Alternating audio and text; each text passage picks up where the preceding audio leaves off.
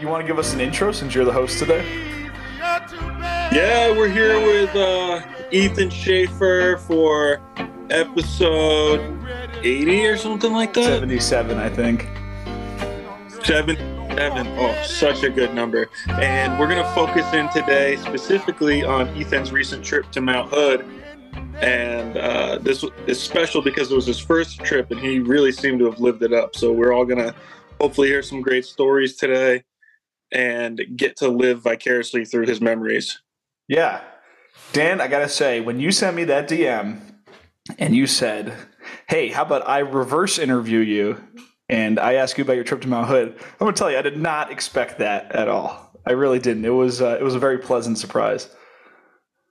Yeah, a fun little switch up. I haven't done any hosting things in the past, so forgive me that I haven't done as much research as you have in preparation, but really what it comes down to is I'm just trying to hear about the good times because I missed out on them this year. Looked like one of the best springs at Hood, and I just want to hear more about it.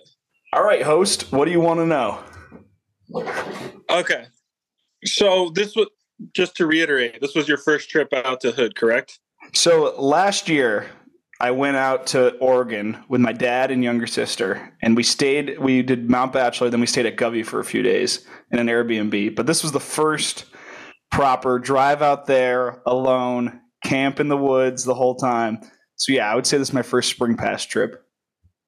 Yeah, okay. And there's a distinct difference there, for sure. So I'm glad you made it. All right. So let's start with the drive out. How did you decide that you were going to drive instead of fly? Well, so that's a good question, actually. All year, I was looking at Airbnbs. I was like, okay, got this business credit card with Two Planker.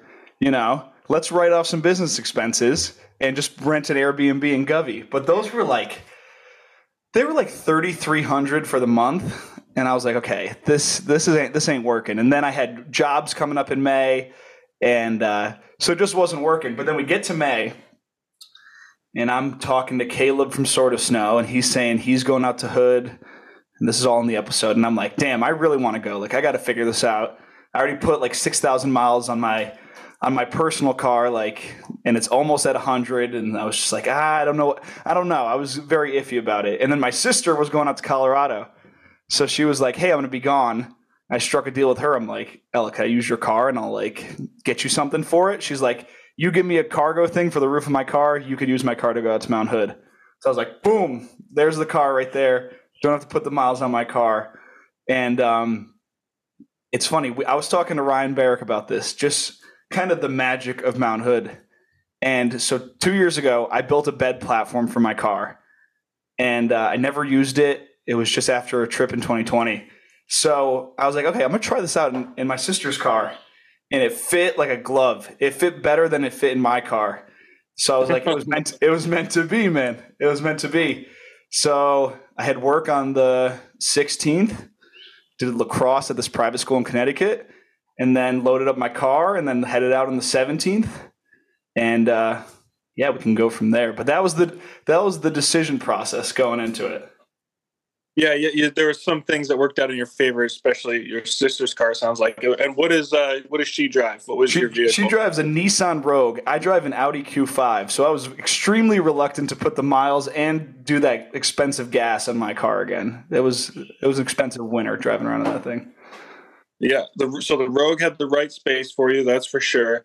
And driving from Connecticut, what's that haul? That's got to be 35 or 40 or 45 hours. I'm not even sure. Yeah, we were looking at 40 plus hours. I'm trying to remember it all so I can give it to you right. 40 plus hours. This winter when I drove out to X Games, I drove through, took the Kansas City route. I don't know which highway that is, but I did going to X Games, I did the most direct route, maybe I-80. That was Cleveland, Kansas City, through Kansas, through Denver, all that. So this time I was like, dude, I got to see something different. So I wanted to do the northerly route there and back. So I did, on the way out, that first day, I left my house at 5 a.m. and I drove to Madison, Wisconsin that day. So that was like a 16-hour haul, dude. I just woke up and I went for it. and I listened to music all the way through Pennsylvania, and then I got to Ohio by lunchtime, and that's when I started throwing on the audiobooks. I did a Lewis and Clark audiobook on the way out. I had to get in the mood, you know? You were really going out west, man. You were on your exploration right there. Yeah. That's great. I pulled up, lunch in Ohio, saw the sunset in Chicago, and I mean, dude, you're from the Northeast. Like, Chicago seems like it's far away, and then when you realize you could drive there in a day, it was nuts. Yeah. It was nuts. Yeah. Let's see. I'm trying to give you the highlights. So made it to Madison, Wisconsin the first day. So staying in Madison, was that really just a decision based on how many hours you were planning to be on the road, or did you have people there you want to stay with? Yeah, I just wanted to get out of the East Coast as fast as possible, and I had never been to Wisconsin before, so I was just like, let's just send it. Like, we're going to try to cover as many miles as possible. Pulled into a KOA super late at night and just set up the car camp. Bada bing, bada boom, went to sleep, and then woke up super early that next morning and explored Madison a little bit. But, dude, it was like a mission just to get west of the Mississippi River. Like, I wasn't – like, I was just trying to get across the Mississippi as fast as possible. That next day, drove through all of Iowa and Minnesota. Had never been to Minnesota. Got pulled over there, got another speeding ticket. Horrible. Past 6 months, all these road trips – I'm doing bad, Dan. I'm doing bad, and I think this one taught me my lesson. Okay, yeah, you don't want to be racking up those tickets because with the out-of-state ones, especially, you can't just go fight them the way you can at home. You know, you're not pleading not guilty because you're not taking the trip to go to court. Yeah, exactly. And that was May 18th, and my birthday's May 19th. And the guy's like, "Where are you heading?" And I was like, "Dude, I'm heading to Badlands. It's my birthday tomorrow." And what did he say? He told me, he was like, "Well, I hope you don't beat the shit out of me when you see me tomorrow, because I'm also going to be at Badlands, but I'm still giving you this ticket." I was like, brutal, man. He didn't show me any mercy. He didn't show me any mercy at all. But I get birthdays for me. They're very sentimental, very reflective, pretty emotional. It's just like time marches on no matter what you do. So I was on my way to Pipestone, which was this national monument in Western Minnesota. Had a very special moment there. Watched the sunset there. A little pissed off about the ticket, but it was all right. And then did some more camping. On my birthday, went to Badlands, tracked down some bison, saw some wildlife. And then, man, it's just a long journey. Yeah, then just plowed through Montana, plowed through Oregon, pulled up in Oregon. This is where the story gets more interesting. Pulled up to Oregon. I checked the weather up in Govey. And it was like low 30s. And I had to convert my whole car from camping to skiing. So I was like, screw this, I'm not going to do it. Stayed at Cascade Locks, which is right on the river, and posted up there for the night. And I looked at the weather the next day. It was going to be bad at Timberline. So I hit up Jake Dubé, and we set up a tour of the K2 factory. So I drive cross country. First thing I do when I get there is drive to Seattle. Don't even go to Mount Hood.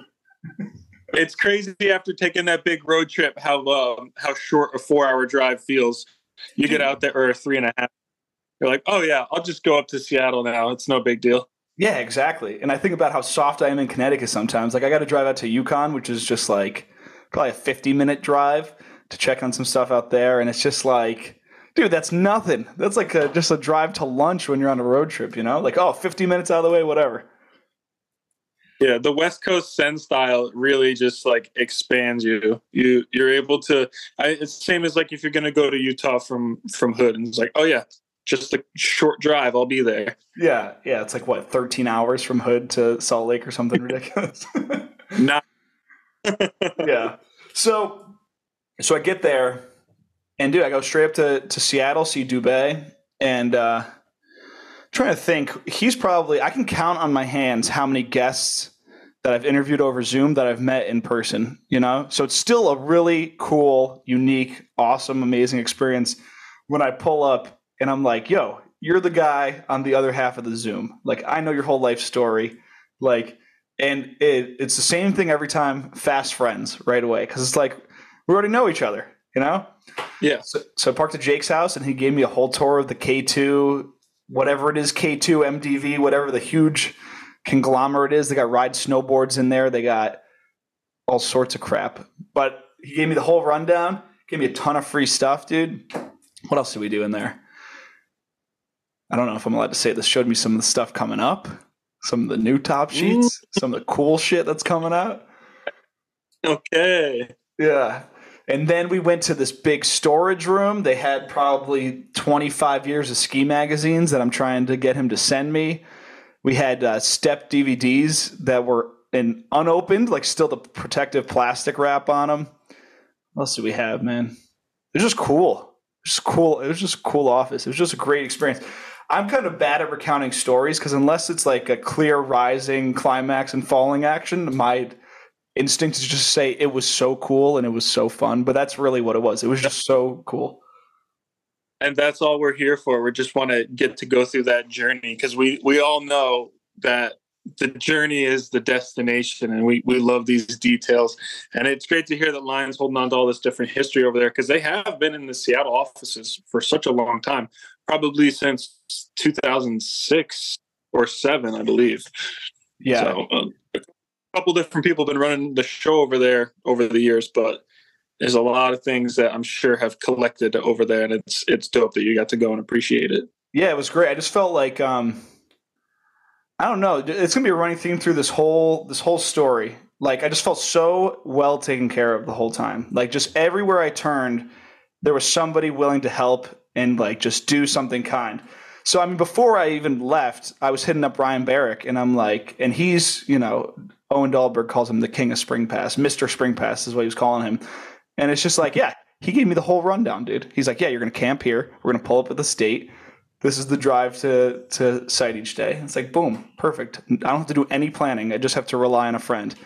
Then I go up to Seattle. I see Dubé, and he's a Timberline guy at one point in his life. Now a Seattle guy, obviously. And he's like, dude, you need all these clothes for camping. Let's get you some Line booties. Let's get you some Line sweatpants. Let's get you some Line sweatshirts. Here's more stickers than you'll ever use in your entire life. Here's some poles that I ended up trading. Sorry, Jake. But yeah, it was really awesome. And then it was back to Mount Hood. And I was like, okay, now we're actually in Spring Pass mode. Pull up to Mount Hood late in the day. It was like 5 p.m., 5 or 6 p.m. And you know what that means at Spring Pass? That means that people are spread all over the place. No one is at camp at 5 or 6 p.m. Yeah, kind of a tough up. Yeah, it's definitely a tough time to show up. So I showed up, and Ryan dropped me the pin, and I couldn't find the campsite. I just drove around like an idiot around Lolo with no service trying to find it. And so I was like, you know what? Whatever. No, everyone's busy right now. I'm going to drive up to Timberline because something about historic hotels. I don't know if you've ever been to Yosemite, but the Ahwahnee in Yosemite is a very similar vibe. It's just something about it. Love the history. So I like to spend a little bit of time at the lodge. Went up there, read some placards, and I was like, okay, an hour has passed of me reading history at this lodge while everyone else is staying here and drinking and eating. Let's try to find everyone. And pulled up. And so I went back down to Lolo, pulled up, and then I finally found it. And you know what the site looks like there. It's a bunch of tarps hung up, bunch of tents, and then Ryan's RV is just parked in like this impossible parking spot right in the middle of it all. Chris Bechtold's there with Raina. Their dog's running around, and it was just great, man. It was great showing up and being like, okay, we're here. And then it all unfolded from there. That was the arrival. Okay, sounds like you're in a good zone with an excellent crew. About how many people were you camping with? So it grew. That's for sure. The first night, so obviously everyone shows up, blah, blah, blah. First night was probably 20 people, 15, 20 people. Mm-hmm. And you know Chris Function. He's like a camp counselor, dude. So we're sitting there, and he's essentially, I'm trying to think of it. He's doing like riddles. He's doing like word games. And it's just, I don't know. I grew up going to day camp as summer camp. He's a camp counselor, dude. He's like, okay, all 20 of us are hanging out. Let's play a game together. Let's do this together. And it's just, I just haven't seen that in many years. So it was very fun to see. And it is such a special part of the experience at a hood because you don't have phone service where you're camping. Yeah. So it's a lot easier for people to get involved in those types of situations and like be welcoming to what Chris was trying to bring on, because you're not looking down at something. You're not trying to check Instagram. You're able without distraction just to be fully present. Yeah. And that allows relationships to just develop so quickly while you're out there. Yeah, dude. And that's one of the first things that we notice immediately. Like, and this is something I actually want to talk about. Like in college, I used to go on these volunteer trips, and it would be like every break we'd go somewhere else, and it would be like a third world country, and obviously you got no cell service, you got no nothing. So it's just like it brings you back in time, and obviously you have no responsibilities. So this is a huge underlying thing in this is you have a week of no responsibilities. But it's like, okay, we're done for the day. Now we have like 6 to 8 hours to do whatever we want. And one of those things does not involve going on the internet and watching videos and like hanging out. So it's just like there's nothing to do but talk to the person to the left and right of you and just get to know each other. And then, you know what? Hey, he wants to play this game. Well, there's nothing else to do. So might as well just do it, you know? Just like, and you just, you know, I don't know. It's really fun.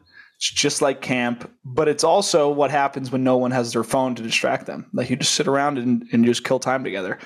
And I always think about that. Like what would things be if people were forced to continue? Because people were bored for years and years and years. That's how, you know, a lot of great creative things came up. But now no one's bored anymore. And I don't know. Like maybe if everyone was on their phones, they wouldn't have been receptive to doing interviews in the RV, you know, because there's better stuff to do. There's more comfortable things to do, but we can get to that. Yeah, of course. Yeah, like you said, there's so much time after skiing before sleeping that I guess your boredom does lead you to fill it. You know, we should get into some of your favorite prairie activities, but first, let's talk about getting up on hill. Let's hear about how T-line was hitting. Yeah, dude, T-line was hitting pretty good. So we wake up next morning. Ryan Barrick wakes me up, 7:30 a.m. tapping on my car window. We load up the car, we head up, and I think that was his second day back on hill after taking a break. And there's a lot of people showing up at the same time as me, so we were all getting ready. The snow was actually worse than it was last year, despite like a historic snow year for pretty much everywhere else. And dude, great park setup. At first couple of days, they had 3 jumps in a row, and then how many rail lines did they have? They had like 5 sections of rails, 6 sections of rails. Dude, it's the beautiful thing is you don't need any explanation when you show up.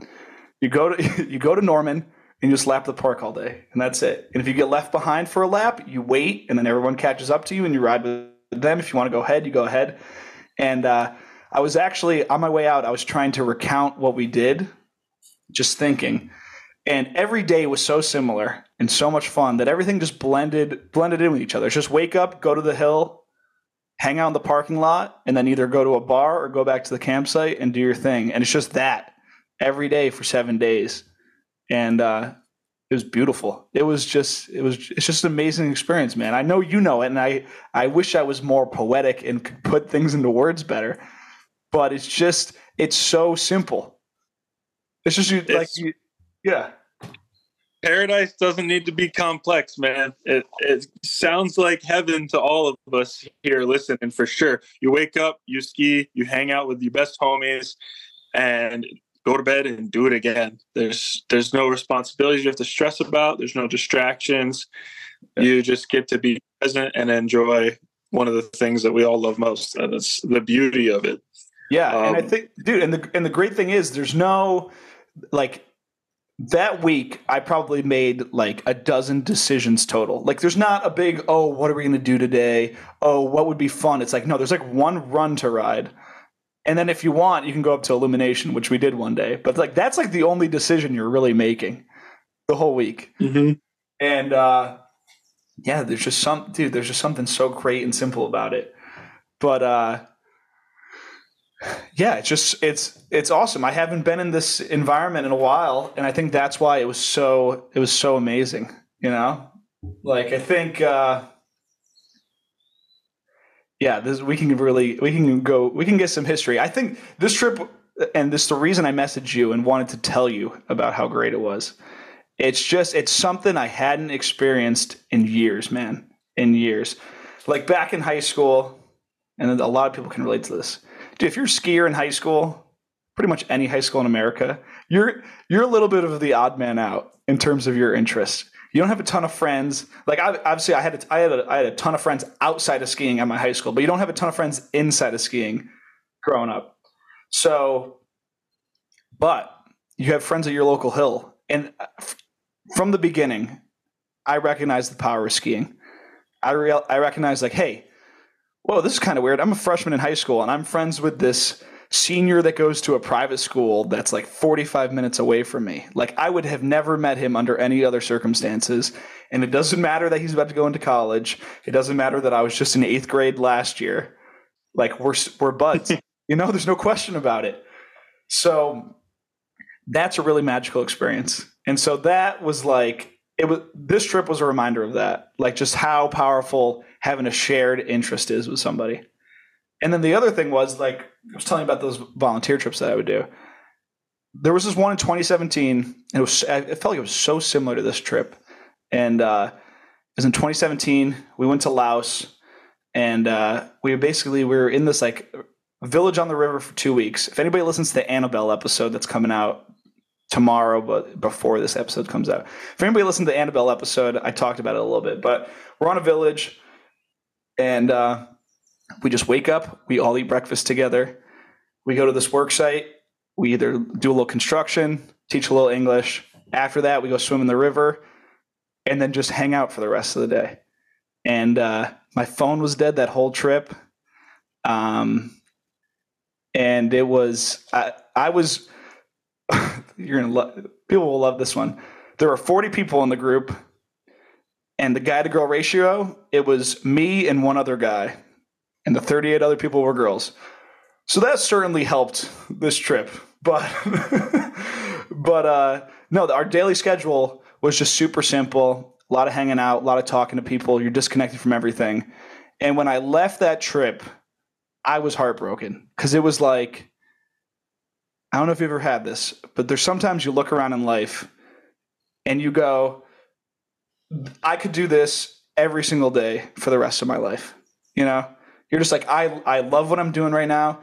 There's nothing I would change. And that's how I felt after that trip. So when I left, it was just trying to recapture that feeling for like ever. That was in 2017. It was years that I was like, what was that little bit of magic that was like so special and so inspiring?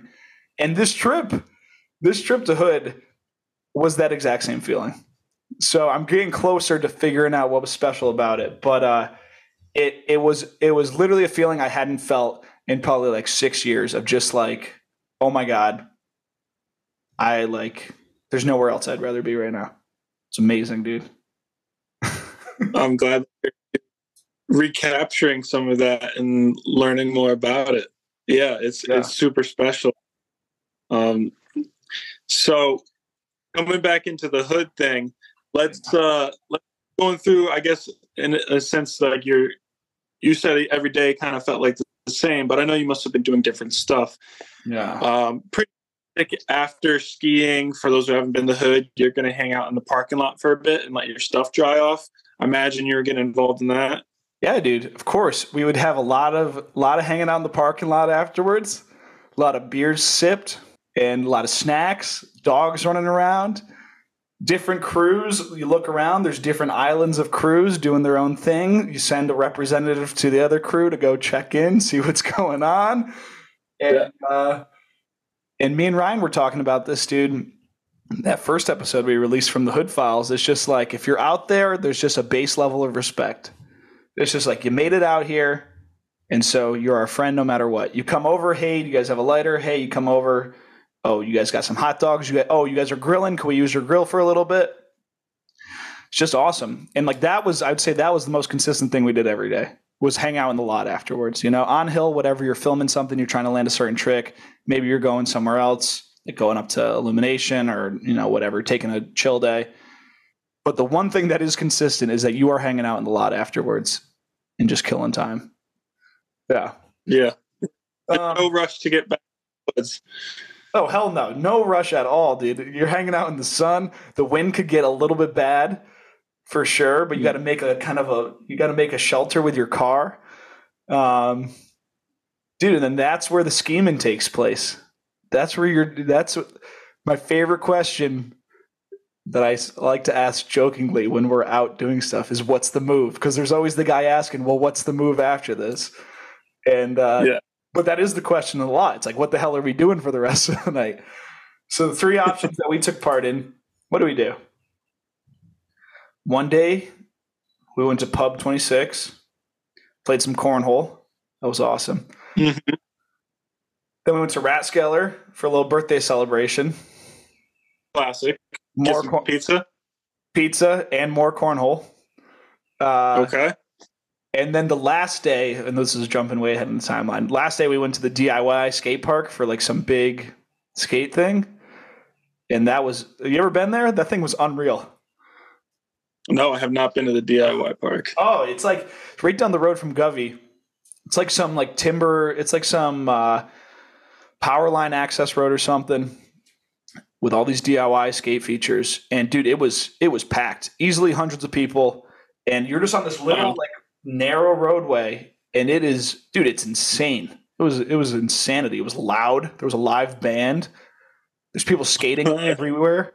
It was chaos, dude. It made me realize just how soft skiing can be at times. Like, like I haven't been to a skate event since I was young, dude. You do like skiing. You land your tricks like most of the time, dude. Skating, it's like a celebration when you land your trick because it's that infrequent. Like people are eating shit all the time skateboarding, like all the fucking time. Straight to concrete or asphalt. It's never a good time. Yeah. They're just way harder than we are. We're like, oh, I kind of washed out that landing. Oh, the slush is horrible. It's like, dude, they're literally landing on concrete every single run. Like every hit. It's like if you don't stick it, you're falling on like the hardest surface ever. Terrible. Oh, yeah, it is tough. Did you get to explore any of the other skate parks in the area? Both the Windells Park and the Hood River one are highly regarded. Yeah, I didn't. Well, I'm not a skateboarder personally. I don't skate, so I wasn't pushing for it, and no one in my group was really pushing for it. So I didn't really see any of the other skate scene. I'm more of a show up and hang out at the skate park type of guy, And when I was younger, I would show up and film. I was never trying to fall, never. Yeah, I'm right there with you. What about nature-wise? Did you get into some of the hikes in the area? Dude, I just missed it for some reason. Every time we were doing something else, Camp Counselor Chris was doing plenty of hiking. Him and Raina had some beaches they knew of. Chris has been there for 12 years, so he knows like everything in the area. But I just missed the hiking, and it's great. I always say you got to leave them wanting more. And I left being like, damn, there's still so much to explore and so much to do and so many little roads to go down. Yeah, absolutely. There's, like you said, more things for you to do next time you go. Yeah, exactly. So let's talk about Illumination a little bit. First of all, I'm going to flip the script and get back in my comfortable point of view as the host. I'm reclaiming host. Have you been up to Illumination before? I have had. I think I know one trip to Illumination, maybe two. I think, yeah. I have definitely been up to Illumination. I can't remember if it's once or twice. I definitely like black out for that 45-minute boot pack or whatever it is. Like I'm not trying to remember that shit. Like once you're up there, it is something special. Yeah. So I'm going to give the host cap back to you. So I'll tell my story. So it was our second night at camp. So we had like my arrival night. Chris is doing his thing. First day of skiing. And then so it's the second night at camp, and Barkley's talking, and he's saying, dude, we're going up to Illumination tomorrow. It's the best weather window, blah, blah, blah. And I'm thinking to myself, listen, I've gone on a hike before and I've seen the sunset before. There's no way that this is the best use of my time tomorrow, because I hate boot packing with skis on my back. It's such a pain in the ass, dude. It's so annoying. Yeah. And there's something about him. He is incredibly persuasive, and everyone was just like, nah, we're doing it. And the way I convince myself to do stuff like that is I am incredibly lazy, but I'm also stubborn and won't quit. So once I commit to something, I just do it, because I'm just like, I'm too damn stubborn to ever stop. So it's like jumping off a cliff, dude. It's just like you have a moment where you shut your brain off and then you just agree to it. And then it's like, well, shit, that's what we're doing tomorrow. Like, we're hiking tomorrow. And yeah, except for fall seconds, you had to hike for about an hour. So yeah, exactly, dude. So I just hate boot packing, dude. I hate boot packing so much. So we, that next day, I don't know if we stayed up particularly late or something. No, what we did was committed to the Illumination hike. The next morning, we wanted to save our energy. So me and Ryan, we broke the seal of podcasting in the RV, which was huge, because once you get one interview done, the rest come easy. But it's just like you got to get over that first hurdle. So it was great to do it with someone I was completely comfortable with. So we spent the morning doing that, get to the mountain, eat some nachos, take the last Palmer lift up. We get to the top. Ryan has a shovel. And what does the lifty say when he sees you with the shovel? Wait. First question here is, just for everybody listening, what time is that last Palmer lift? Oh, yeah, that's actually good context. I believe it was like 1:30 p.m. that day, or something pretty early in the day. Maybe 1:30 p.m. Okay, so you're getting off at the top of the lift to make your hike easier, because that chair closes earlier than the other chairs. Yes. Right. Yeah. And took a shovel on the chair. So I want to throw in something about missing the chair. So last year I was there, and it was me, Ryan, maybe Otto, and somebody else on the lift, and the lift breaks, and they're like, okay, well, you're already on the lift, so we're going to just like diesel run it to the top. So we have all these people throwing us their bags, and then you're seeing like, and then we're going up, and you're seeing like Ethan Swadberg boot packing from the bottom of Palmer with a full overnight pack on. And it's like, dude, the Palmer lift, I don't even know how long it is. Half a mile long, maybe. But it's long, dude. So if you don't get on that lift, you're screwed, because that is a long ass hike. And I can tell you for sure, I would never in my life be doing that. No. Not a chance. No, just no chance. And hiking from the parking lot, people were saying it's like 6 hours. Just no chance. Absolutely zero chance. You could take 2 chairs and make it a 45-minute walk. I would never hike from the parking lot. No matter if it was this, I would miss it for sure. Yeah. So fast forward to this year, we get to Palmer, we go up mile, and we got this Tuffy shovel with us, and we get to the bottom of Palmer, and they're like, "Hold up, pal. No shovels on the lift." So we quickly strike a deal with them. All right, we'll leave it inside the hut, and then we hit up everybody else in our group. Put a jacket or something over your shovel. So we end up getting to the top of Palmer with like two solid shovels and an avalanche shovel. And then we get up there. It's a big crew of skiers, like a lot of people from our camp, some people not from our camp, and then a huge crew of snowboarders. And dude, we start hiking. I hated the hike just as much as I thought I would. I never enjoy hiking. And there's that one very steep part in the hike that is not fun at all. And it's like right before you get into an open field where there's no landmarks or anything. There's like a few landmarks, but no easy break stops. But we timed it out. It was like 55 minutes of hiking, and then you traverse over. And then boom, you're there for like 7 hours, dude. It's a good work to hang out ratio, because I think we stayed there from like 2 p.m. to sunset, whenever sunset was, 8:30, 8:45, 9. And dude, we're just hanging out there all day. It was long mission.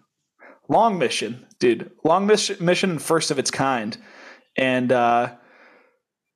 for me, I'm just a tourist up there, dude. I'm not on some filming mission. I'm not going to throw something big off the jump. I'm there to hang out and eat this like plastic charcuterie board that I bought. We get up there, dude. That people got that dog in them, dude. They start building immediately. Like after hiking, the first thing they do, oh great, I just hiked an hour. Let me start building for an hour and a half. And dude, once that jump was firing, it was just sick, dude. People are so incredible. Like people that are good at skiing are just so incredible to be around. It's really something otherworldly. It's like, damn, like first hit, Barkley, you're doing Misty 7 off that. What the fuck is wrong? Yeah, dude. So we just hang out. It's just a wonderful time. You get to everything in this. Like, there's no. The reason I was a little at first, I was like, what do I even talk about? It's because none of these have like a big, epic, rising action. It's just like, yeah, we went up there and hung out all day, and I got to know people and drink and eat and take some videos, hit the jump, and it's just great. Like, you know, people love drama. There was no drama involved with that. It was just a wonderful time. Something to tie into this for the audience to maybe appreciate. If they don't already know, this Illumination Rock jump is a traditional spot for a jump, and they probably have seen it in 013P3. Mm-hmm. This jump section, I remember in that video, Magnus is going off, all Lucas, everybody that is in that video is having this session on the Illumination Rock jump specifically, and it's a special place because other jump spots on Hood, there's never like an audience there. It's more of like you go there for a jump. With Illumination Rock, so many people go there for the view, for the sunset, for the vibe, that, you know, maybe you have those 15, 20 people that are there, like they're there on a jump mission, but then you can have, you know, depending on the day, depending on the weather, 30, 50, 100 or more other people that are there just to enjoy it, and now become an audience for the jump, and it just elevates the vibe like to another level. Yeah, dude. And if you got a speaker with some music playing up there, and you got people cheering, and you got people ripping follow cams, and you got people taking photos of everything, it's just me and Ryan kept on saying it's just a magical experience. Like, there's something about Hood that's just magical, and it feels otherworldly. And we have this video coming out of this slush game between like the two best girls at the mountain, and I'm rewatching it, and I'm looking back, and it's like, was any of that even real? That's honestly what it feels like. It's like it's so disconnected from everyday life, and it's so abnormal, and it's so wonderful, and you're just like, is that even like? It doesn't even feel like it was real. It was cool. And then so I'm sitting there taking videos, taking photos, whatever, and I'm like, maybe I'll hit the jump, maybe not. And then Ryan's like, dude, you got to hit the jump. And I'm like, all right, well, if I'm hitting it, I'm going to like spin off of it. I've hit jumps, but I haven't spun off a jump this entire season. I've just been riding all mountain, mainly solo. And so I was like, whatever, I'll throw my first 3 of the season off the jump. Did it, landed it, and I was like, perfect. I don't need to hike anymore. I could just first tee. I'm good. So that was great. I'm glad, dude. Such great peer pressure in the ski community. It's just like, you don't want to do it. All right, well, fucking do it anyways. And then you do it, and then you're so happy you do it. That's so great. Yeah, you caught a bit of that magic, man. Yeah, it's awesome, dude. It's just an awesome experience. I just love the people. I love the environment. It's just so like, you know, sometimes in life, you know, like the nature of my job, I go to like football games and these big events, and it's like, okay, Tom Brady's like 6 feet away, right there. Keep it cool. Play it cool. So like in the back of my mind, it's like anytime something incredible happens, it's like, hey, listen, pal, act like you've been here before. But this trip, I was like, fuck it. I haven't been here before, and this is awesome, you know? So the whole time I just feel like a little kid, dude. Even right now, I'm definitely not playing it cool. Like, I loved it. It was an awesome experience. Like, I'm not worried about anything being perceived as cool. I was geeking. This shit was awesome. Hell yeah. And what you're understanding then it is why there's a lot of people who have been there year after year after year after year. You're getting into double digits. There's tons of people that have pulled 10 consecutive spring passes or summers on Hood, because you can't get that anywhere else. You really can't. It's like you can't, dude. It's just, I mean, you could find it other places, but I have not easily found them. Like, I've been searching for something like this for like 6 years, like I was saying. And it's just like, I'm just accidentally refinding it, even though everyone says how amazing Spring Pass is. But then you get people like Pepe, and excuse me, Pepe, but I forget your last name. But like, he went out with Chris and all them, and he just stayed there. He's like, yeah, I'm just gonna move here. Like, Spring Pass is great. I'm just gonna live out here now. Why go home? Why go home? Like, why does the party ever have to end? To be fair, I don't know what the woods in Oregon is like in the middle of winter. I'm sure it's a little grim considering May can have some bad weather. But dude, it's really magical. It's like it is that same childlike sense of wonder where you're like, anything's possible. Like, if this can exist out here in the middle of the woods, with like us working together, we could achieve this, that, and the other thing. It really makes you think like, oh, anything is possible. And that's how I felt leaving that trip all those years ago, and that's how I felt leaving this trip.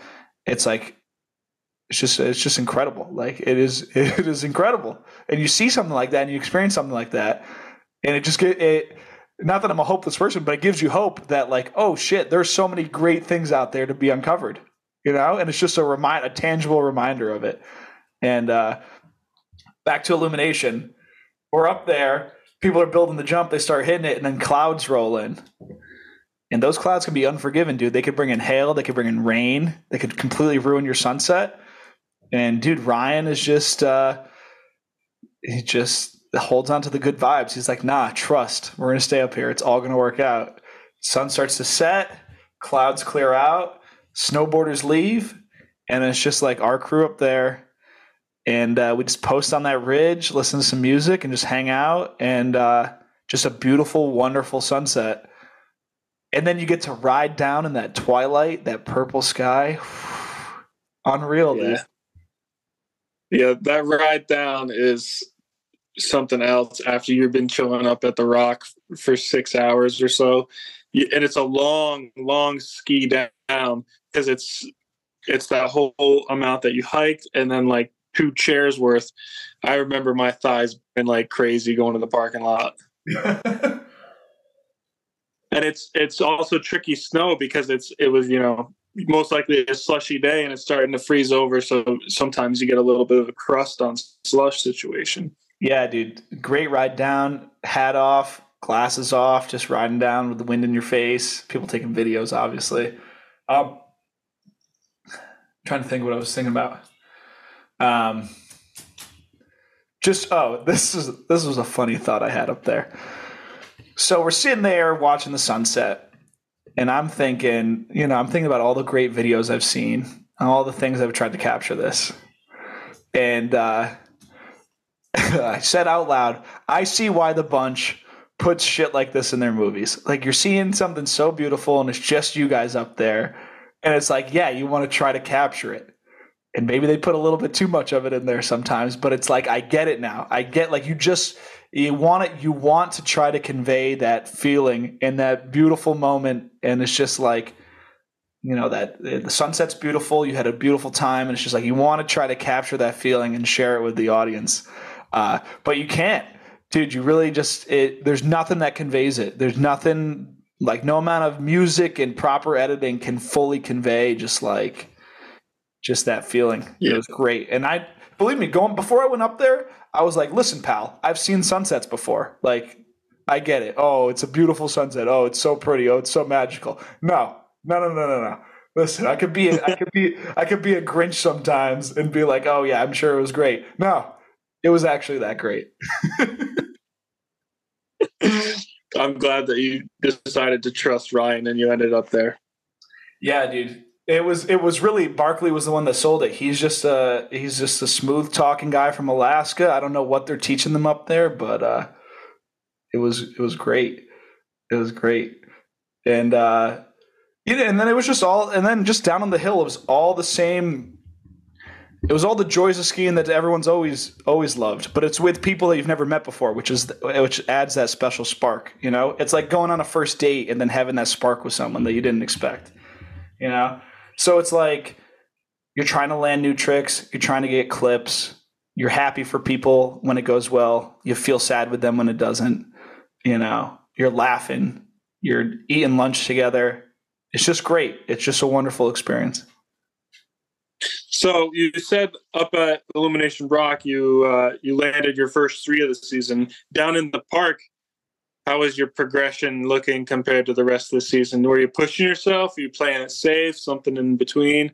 Well, okay, that's actually a great question. Thank you for asking. So this season, basically, I ended up stuck out west because of some relationship stuff, and I had to kind of tread water for a little bit in between X Games and Dew Tour. So I rode alone. The majority of my season was going from mountain to mountain, being like, well, I got nothing else to do, and I've never been to Steamboat before. Let me go there. Oh, I've never been to A Basin before. Let me go there. So it was a lot of just like solo, like, let's just ride every trail at the mountain.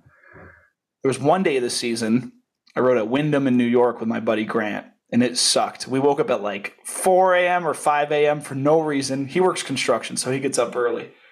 I don't. I wake up at 10 most mornings. And so we went, and it sucked. We left pretty early, so we got back to the house at like noon. And I'm scrolling on Instagram in my local park, Ski Sundown.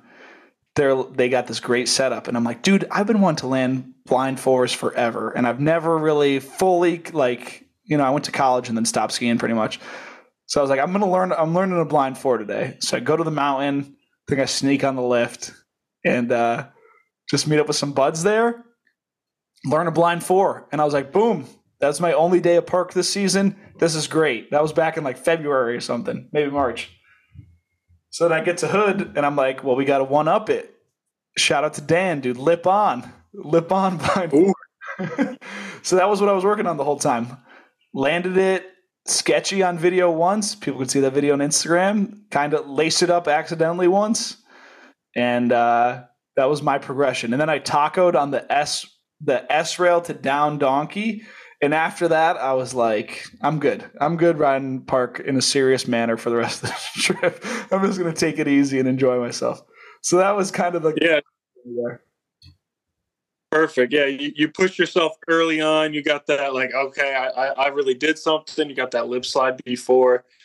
And then you kind of got a little speed check situation, tacoing, and it's like, all right, let's just enjoy the rest of the trip.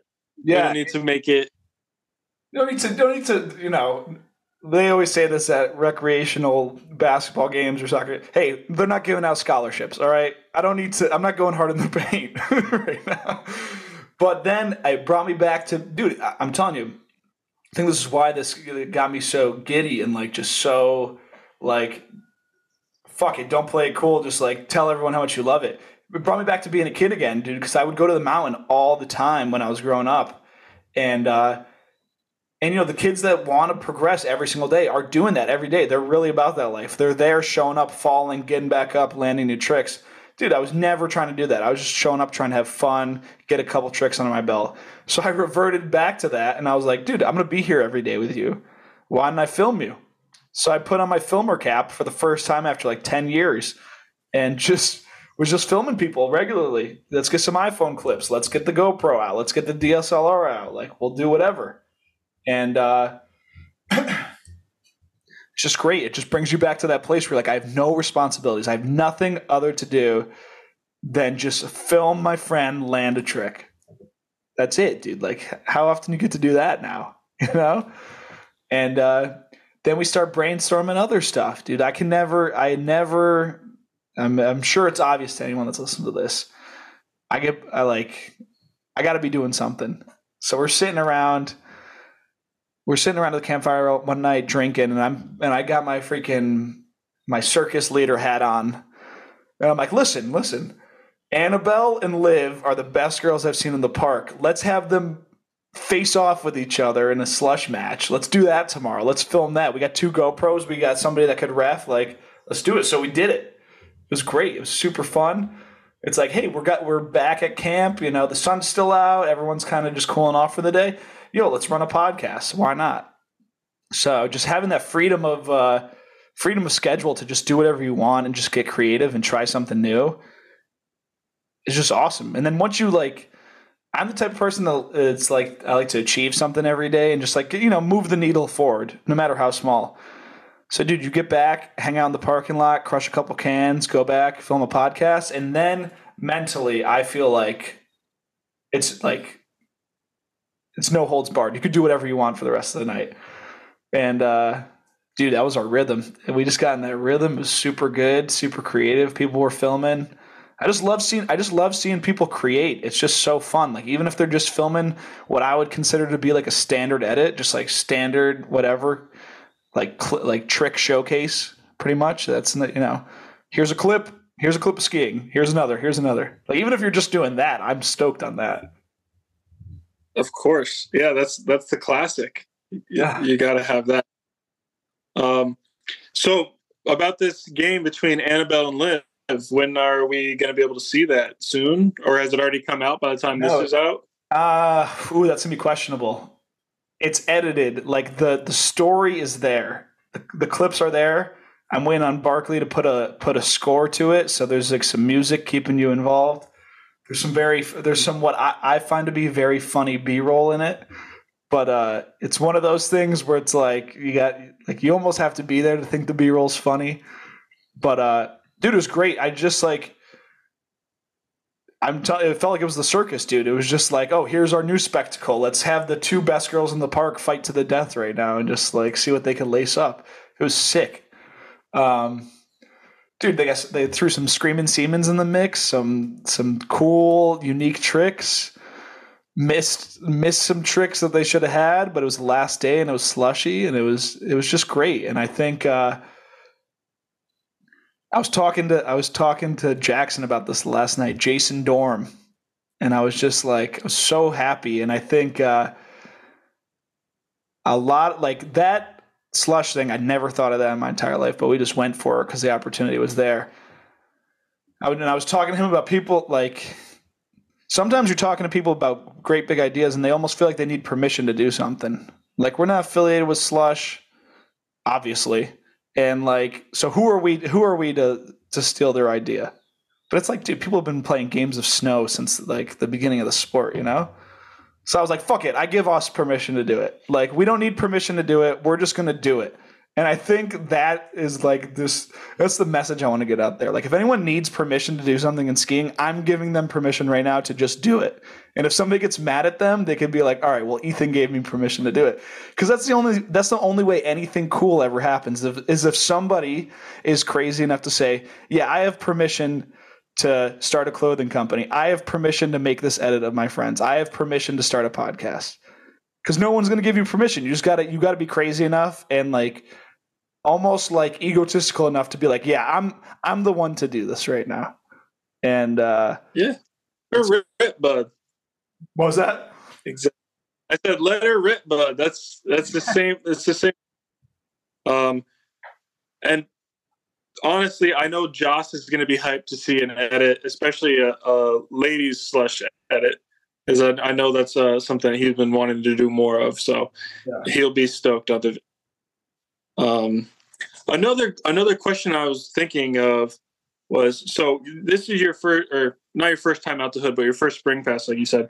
And one of the best things about that is there's skiers from all over North America that show up, and sometimes all over the world. So these might be names that you're familiar with, or in some cases, people you haven't even heard of yet.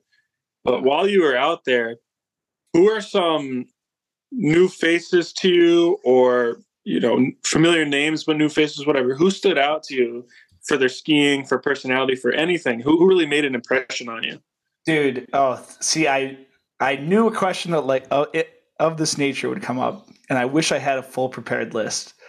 But I'm better with geography. Dude. First of all, most of the people I had never met before in my entire life, never even heard of them, didn't know anything about them. So Huge contingent from Vermont. All their Vermont heads, the Sugarbush kids, are all staying at their Airbnb. It was lovely to meet all of them. A lot of kids from Plymouth, New Hampshire. Great kids. A lot of kids from Western Pennsylvania. Trying to think, like Pat, Ryan Boyan, longtime listeners of the podcast. Julian, even though we had a little kerfuffle with some snowballs. Great guys, just great kids, super stoked on life. The Midwest kids, the Sort of Snow kids, Caleb and his whole clan, they were filming and edited. They're awesome. The dudes, Afro Skier and all those dudes from Washington, those guys are great. Oyster Crew. Trying to think of just other people, dude. Everyone was just so great and awesome. And there's so many people from camp. I don't even want to try to name all the names just because I don't want to leave anyone out. But like, if you're part of camp, like we spend so much time together. Like it's just all love, man. It's all love for those people. And then the big names are fun, dude. Obviously, you got Andy Perry in the mix. He's a local. Who was he riding with? You got Steve Stepp in the mix.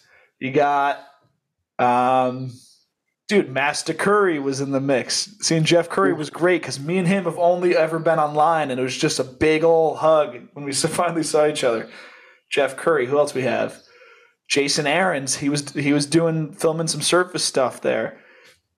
And then this is going to be the third episode where this is mentioned. So we're out at breakfast. We go to Zigzag, which I'm not a breakfast person or a morning person. I mean, I'm just making myself sound like the laziest sack of shit ever in this episode. But we went to Zigzag, and we pull up, and it's like, oh, there's KP. Kevin Perrin's in the cut. What's good, Kevin? He's like, hey, guys, what's up? And there's this big bearded fella holding the door for us. So we walk in. Ryan's walking ahead of me. I'm walking behind him. And then me and Ryan both look at each other. Then we both look back at this bearded guy. And Ryan's like, yo, what's your name? And he goes, oh, I'm Shay. It was Shay Flynn holding the door for us. And I was like, what the fuck is going on right now? Shay was there with Alex Martini, Alex's wife. It was JoJo's wedding that weekend, so that's why there was a lot of heads in town. I'm trying to think who else was there. Yeah, dude, just like familiar faces, not familiar faces, people of all skill levels. Yeah, just the scene was great. And I was talking to Ryan last night, and he said that was arguably top one or two just because it was so many new faces. Like – going to a place where you know everyone, that's fine, but it's like kind of like, we're just doing the same thing we do at home, but in a new place. But when it's new people and you're creating a vibe that has never existed before or may never exist again because it's not going to be the same people at the same time in the same place, magic, dude. It's just that magic that's hard to capture, and everyone gets on that same wave. It was awesome. But I'll never get over how funny it is at Hood, seeing all the different crews filming. Dude, that park gets so packed, and it's just, you got cameras every which way. You got people trying all sorts of different shit. People falling on top of each other, running into each other. It's a vibe for sure. Yeah.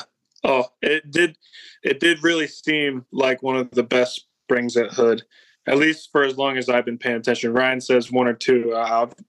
It'd be hard to argue with that. And another big factor was, did you have any rain days this year? Was it sunny and beautiful every single day once you got on hill? Yeah, dude, on hill it was sunny and beautiful. We had one day at camp where it was raining. To be fair, our camp experience was a little different because we had an RV we could run into, and so we were in there recording a podcast while the rest of camp was outside running under a tarp. But and Ryan had the Starlink too, so if we need, some emergency calls could have been made. Lolo's evolving with the times, dude. The technology there. We had Wi-Fi at the camp. It was crazy. But everyone still stayed off their phones, luckily. Yeah, because that's what they wanted. That's what you're looking for when you decide to stay in the woods. And I'm really glad that you did end up camping instead of being in a $3,300 Airbnb. Yeah. From I don't think it's spring pass unless you're sleeping in the woods. I know people have different feelings about camping, and I'm happy for them to be in their Airbnbs and be more comfortable. But if you have the choice and you're someone who doesn't mind smelling like campfire smoke, you gotta be in the woods. Yeah, dude. I mean, I hope the people listening to this, first of all, the people listening to this are going to be diehard fans of the podcast because there's no guest. I'm the guest, and usually, when I had you on, people were coming out of the woodwork to listen to that. But this is going to be the diehards, and so if you're listening and you're thinking about it, just do it. Just go to Spring Pass and do it because there's no. I can't put into words how great it is. It's as great as everybody says it is. I think I mentioned this on that Ryan episode, but it's like if you're going to do one trip in skiing, I've been to many mountains at this point, been to many different events. Still haven't gone to Europe, which I know you're a big proponent of Europe. But if you're going to do one thing, you got to go Spring Pass, dude. Just do it. Just do it. All in, how much? You don't have to tell me what you spent, but what do you think is the amount of money that you need to do Spring Pass proper? Ooh, that's a good question. I think if you're coming from the East Coast, let's see. Well, if you're coming from the East Coast and you're driving, you're easily going to need a couple $100 for gas. Mm-hmm. But when you're there, you could live as cheap as you want, dude. $0 a night to stay. You could be eating. I mean, if you really want to go cheap, you could mooch off of people till the cows come home. But like, dude, it's under $1,000 easily. Under $1,000 easily, and then depending on what you need, how needy you are, you could obviously the sky's the limit for comfort. But you don't need a big bag to do it. And if you're in the car factor, dude, like I was one person sleeping in my car. If you drive out with 4 buddies, pack that thing out, split the gas on the way out, everyone sleeps in a tent, dude, you're looking at just a few $100 to get the whole thing done. Yeah, and that's including your pass, which I think clocks like 30 now. It's like I think it was like $269 all said and done. Yeah. Okay. But honestly, no one takes full advantage of it. That's in effect in like March. You have March, April, and May to use that pass if you really got nothing going on. And with that being said, I don't think anybody should go to Spring Pass until it's like pretty much May. If you get there early, it's a different hood. Yeah, man. It's it's just so. It was so fun. It is just. I'll share this insight with you. Like, I was leaving Hood. I drove so we were at Zigzag for our last meal together, and then I drove like past Timberline, like towards Bend to start heading east. So I get this like great view of Hood on the way out. I'm just thinking like I felt like so full of love. Like if I had a cup to be filled with love, it was overflowing. It was just so incredible, and it was just an energy and just something I hadn't felt in such a long time. Just all those people, it was all love. I felt so much love for everyone, and I felt like I received so much love, and it was so great.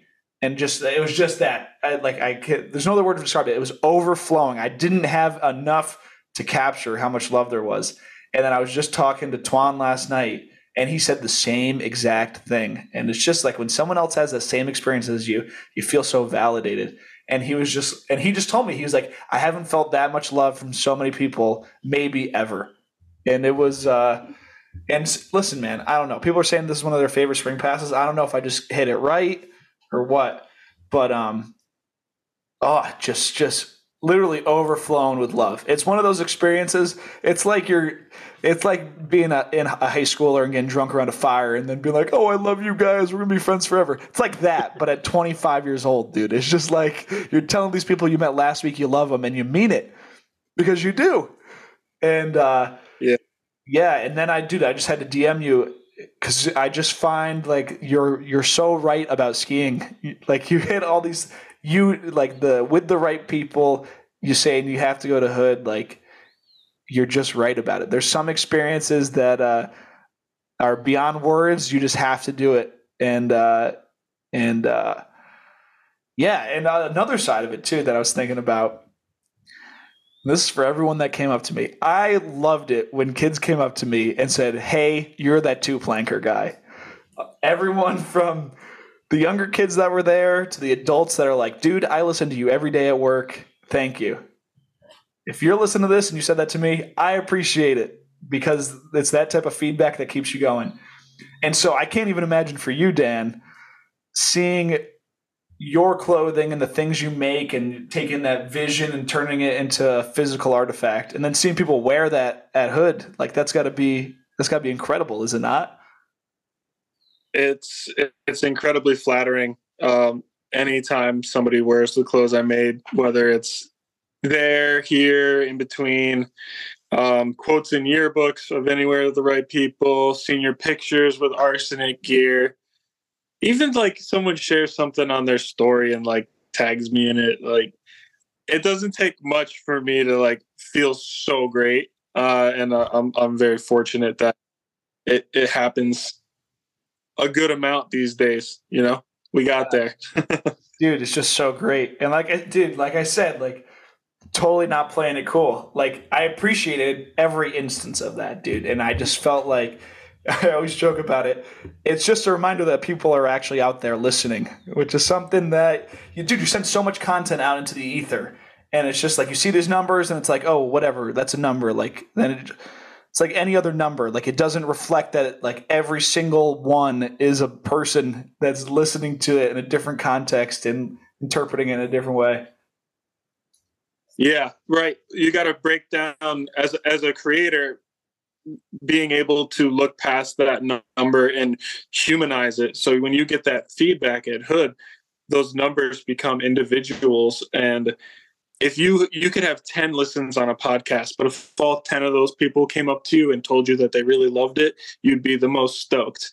So yes. I'm so glad you're able to feel that appreciation and, you know, fill your cup up and over so you can keep bumping all the casts and putting in the work that all of us definitely are enjoying. Yeah, dude, it was very cool. It was very humbling to say that. Like, people were telling me like we listened to episodes all the way out here. Some good feedback. Some guys were like, "Listen, we would have loved to listen to more, but we couldn't hear it." You know. So hey, I'm gonna turn up the volume on the episodes a little bit more for those two kids wherever they were from. I think they were Vermont kids. They were like, hey, it could be a little bit louder. And I'm like, listen, guys, I got you. Shoot me a DM next time. I could send you a version of it that's louder for your car. Dude, it's just, it's so fun. It's fun to be on the other side of that and like geek the fuck out when you see Shay Flynn and just like totally not play it cool at all. Like, yo, can we get a photo with you? Yo, you're him. Like, just not even play it cool whatsoever. Just totally geek. It's too funny, dude. It's just too funny. It was just such a great experience, and it really does. It was kind of an older crowd this year. It was like a bunch of people in their mid to late 20s acting like children for a week. It was just so fun, dude. And then also, what I think I appreciated the most, and we were talking about this with Ryan, like, because our campground was a little bit older, you didn't have all the antics that come around with people trying to figure out how to get drunk for the first time. You know, there's not people falling in the fire, puking everywhere, you know, acting like an idiot. Like the person that I saw that was the most drunk was actually Chris himself, camp counselor Chris himself. And did he tackle Jackson at one point? Something, I don't know. But if he's our biggest problem and our biggest asset, we're in really good hands. You know, I don't know what's going on at Road 39 with all the 18, 19, 20-year-olds. But there was something about being around a bunch of people that knew how to drink, but that also knew how to keep it under control. It was that was a huge element of it. But then we had 20-year-olds in our mix too. And it was shout out to Ryan from Maine. He had speaking of Shay, like we were talking to Shay in the parking lot, and he's like, "Yeah, I'm living up in Portland. I ride a Saddleback." And we're like, "Oh, the guy from our crew rides the Saddleback too," and he's one of the youngest guys in our crew, 20-year-old from Maine. So Shay walks up to him, and he was like, "Yo, what's up, dude?" And this kid Ryan was absolutely geeked the rest of the time. He's like, "Yo, Shay came up to me." Yeah, that's an absolute Maine legend for sure. That's so cool that you got to see there, and hopefully him and are going to get some laps in next season. Yeah, dude, you never know. You never know. Yeah, man, it's just and then the other aspect of it too, it's like, sometimes you meet people and you're like, yeah, that was cool to meet them, but I'll see them when I see them. Like, these are the types of people that you meet and you're like, dude, let's keep the party going. Like, let's do something else. I want to stay in touch with you. You love them. You just love them. And it's because of that experience. And yeah, dude. I mean, we literally said at the campground, and this is why you struck gold. We talked about this last time. You struck gold. It's anywhere with the right people, dude. You could be in the shittiest circumstances, getting rained on in the woods. Nobody showered in a week. Everyone smells horrible. Their feet are dirty. They stink. And you're just like, there's nowhere I'd rather be right now, because these are the right people at the right place. And it's just beautiful. Mount Hood definitely taught me that along the way. So I'm glad it rings true still to this day, and I'm sure for many more days into the future. Yeah. I don't know if I got anything else to cover. It was awesome. I was extremely sad to see it go. Like, the vibe where it's like that last breakfast together, and you're looking around. I always feel this way dropping off somebody at the airport. It's like you're talking, and then in an instant they're gone. And so I thought about that. It's like, damn, like, we're all enjoying this breakfast, and in 20 minutes. We all scatter apart, and potentially to never all be at the same place at the same time ever again. And that's what's powerful and a little bit sad about, making friends from all over the place and then all congregating at one place at one time. It's like there's a more than likely chance that this congregation of people will never all be at the same place ever again in our entire lives. And but that's what's great about it, man. And then another door opens up, and then you meet another great group of people in a different combination that just hits the right way. And but yeah, I was very sad to see it go. Yeah, you just left from Zigzag, drove up past Hood, and booked it east. Huh? Yeah, Ben. What was the rest of your drive home from there? Drive home was horrible, I'll tell you that. I had to be back in Albany, which I know is your roots, University of Albany, for a PLL professional lacrosse game that I had to work in the booth for, a little stage managing. So I was originally planning to leave on Monday, Memorial Day. That's the last day of Spring Pass. So everyone was like, nope, you're staying. So I was like, fuck it, I'll stay. Stayed another day, stayed another night, stayed late for breakfast. All of a sudden, I'm a full day behind my drive. So, dude, I'm just trying to map out that drive in my brain. That was Govey to like Idaho Falls, because I only had like half a day of driving. Then Idaho Falls to like I also took the northerly route back. Idaho Falls to like the border of North Dakota. Yeah, this was it. And then it was from North Dakota to Duluth, Minnesota. And then from Duluth, Minnesota to Albany. And that through the UP too. That was bad. That was bad.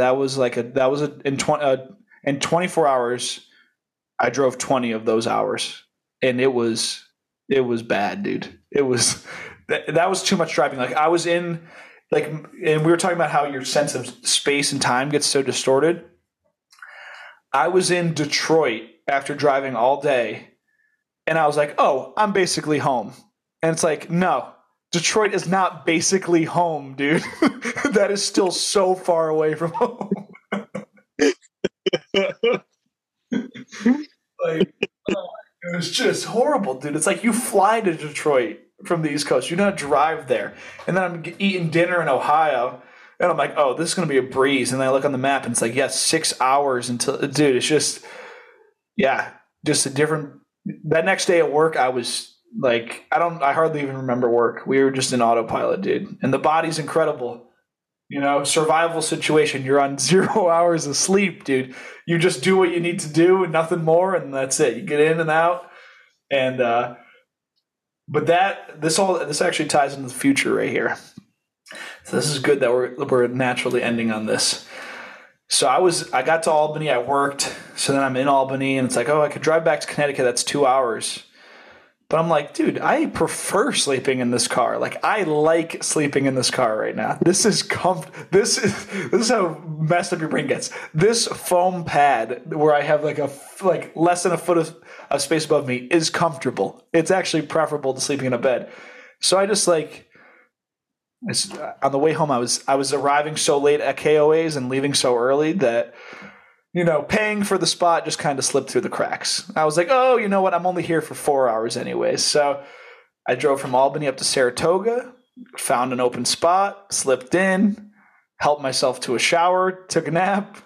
Not a nap. I slept the night. Then I drove back down. So that was my first decision where I was like, okay, like I for sure have the option to sleep in a bed tonight, and I prefer to sleep in the car. And so I got home, and I'm like, damn, I would love to go out to Mammoth in July, but I got a car camp, and there's no way I'm pulling this deal off with my sister again. So I'm buying a van, dude. We're in the process of buying a Sprinter. It's partially converted already. It's all insulated. It's got the wood paneling on the inside.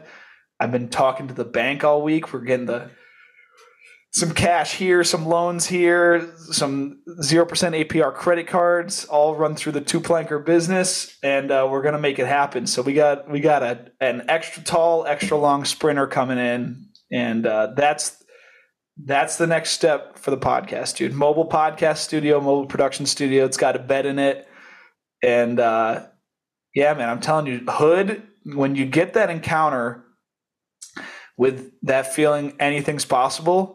You got to act on it. I've felt it a few times in my life, and then every time I just try to hold on to it and just get something out of it and make maybe an impulse decision. But yeah, just to capture that feeling and then do something with it, and then hopefully it works out. It's fun. That's what makes you feel like you're alive, in my opinion. Just like, fuck it. Let's ride the current wave and see how it goes. Sounds to me like your regular job might not be a consideration too soon in the future. You're going to have a van you're pretty comfortable sleeping in. You don't need to worry about paying. Well, dude, it's really the regular job is so great because it involves traveling. So it's just like, dude, every time I go into the office, unless it's a local show, every time I go into the office, I got to go to the airport first because I got to go and I got to fly to wherever the hell we're going, So the van is really a great alternative because it's like, oh, well, we have this show going on in Oklahoma, but we can't give you a flight. It's like, well, shit, I can drive there, So the van, it just seems like the right time to do it, man. It seems like the right time to do it. And who the hell knows? Most of my moves in life are calculated. This is probably the least calculated move I've done in a very long time. This is like, yeah, let's spend a bunch of money on something just because we had a moment of inspiration is where we're at right now. Well, I think that's a beautiful place to be. And you've gotten this far. I'm sure the road isn't ending anytime soon. Yes. We're going to keep pushing forward. And that, honestly, that was another point that I had. I wrote down a couple of things last night while thinking, just so I didn't come up empty-handed for you. Prior to this trip, again, not playing it cool at all. Prior to this trip, I was really questioning what the next step is. Just treading water, classic mid-20s. It's like, where do we go from here? And I love trying new shit, dude. I'm not the type of person to ever play it safe or do the expected route, which is definitely a flaw of mine. It's like sometimes doing what's expected is easiest and what you should actually do. But I was talking to people at Hood. I was talking to Parker in particular, and he said dude, these vans, they don't really depreciate that much, especially if you build it out. Just buy it, pay into it, build it up. And then when you're done doing whatever you want to do, you're going to have something that's worth pretty much the same amount of money that you bought it for, if not more. And it just seemed right. Before I was treading water, obviously got things figured out to a certain degree, but it's like, what's next? And this trip definitely provided some clarity as to what's next and the next move. And dude, it's just a magical place, dude. It's a magical place. You should have seen me just driving around. All I could say is I love it here. I just love being there, dude. It's so great. We're ready for what's next, man. I want you to keep having this feeling. The smile on your face is electric. Yeah, dude. I think skiing's great. It has a lot to offer everyone, dude. It's like anything in life, dude. What you put in is what you get out. If you give your all to something, it's gonna come back to you. And that's on a sports team, that's in school, that's with friendships if they're good ones, that's with your freaking fraternity or sorority at college, that's with your job. If that's a good job and they reward, someone that gives their all. It's like, dude, if you give your all to something and you put just whatever you put out is going to come back one way or another. And I'm sure you have seen that 10 times over. I mean, you've been doing this forever. Yeah, it's so far so good, my friend. Yeah. So we'll keep innovating. We'll keep switching it up. Dan, I appreciate so much you suggesting a new idea for the podcast. I love this is a community effort. So when you say, hey, let's try something new, my first thought is let's do it, and we'll see who even cares if people like it. Who cares?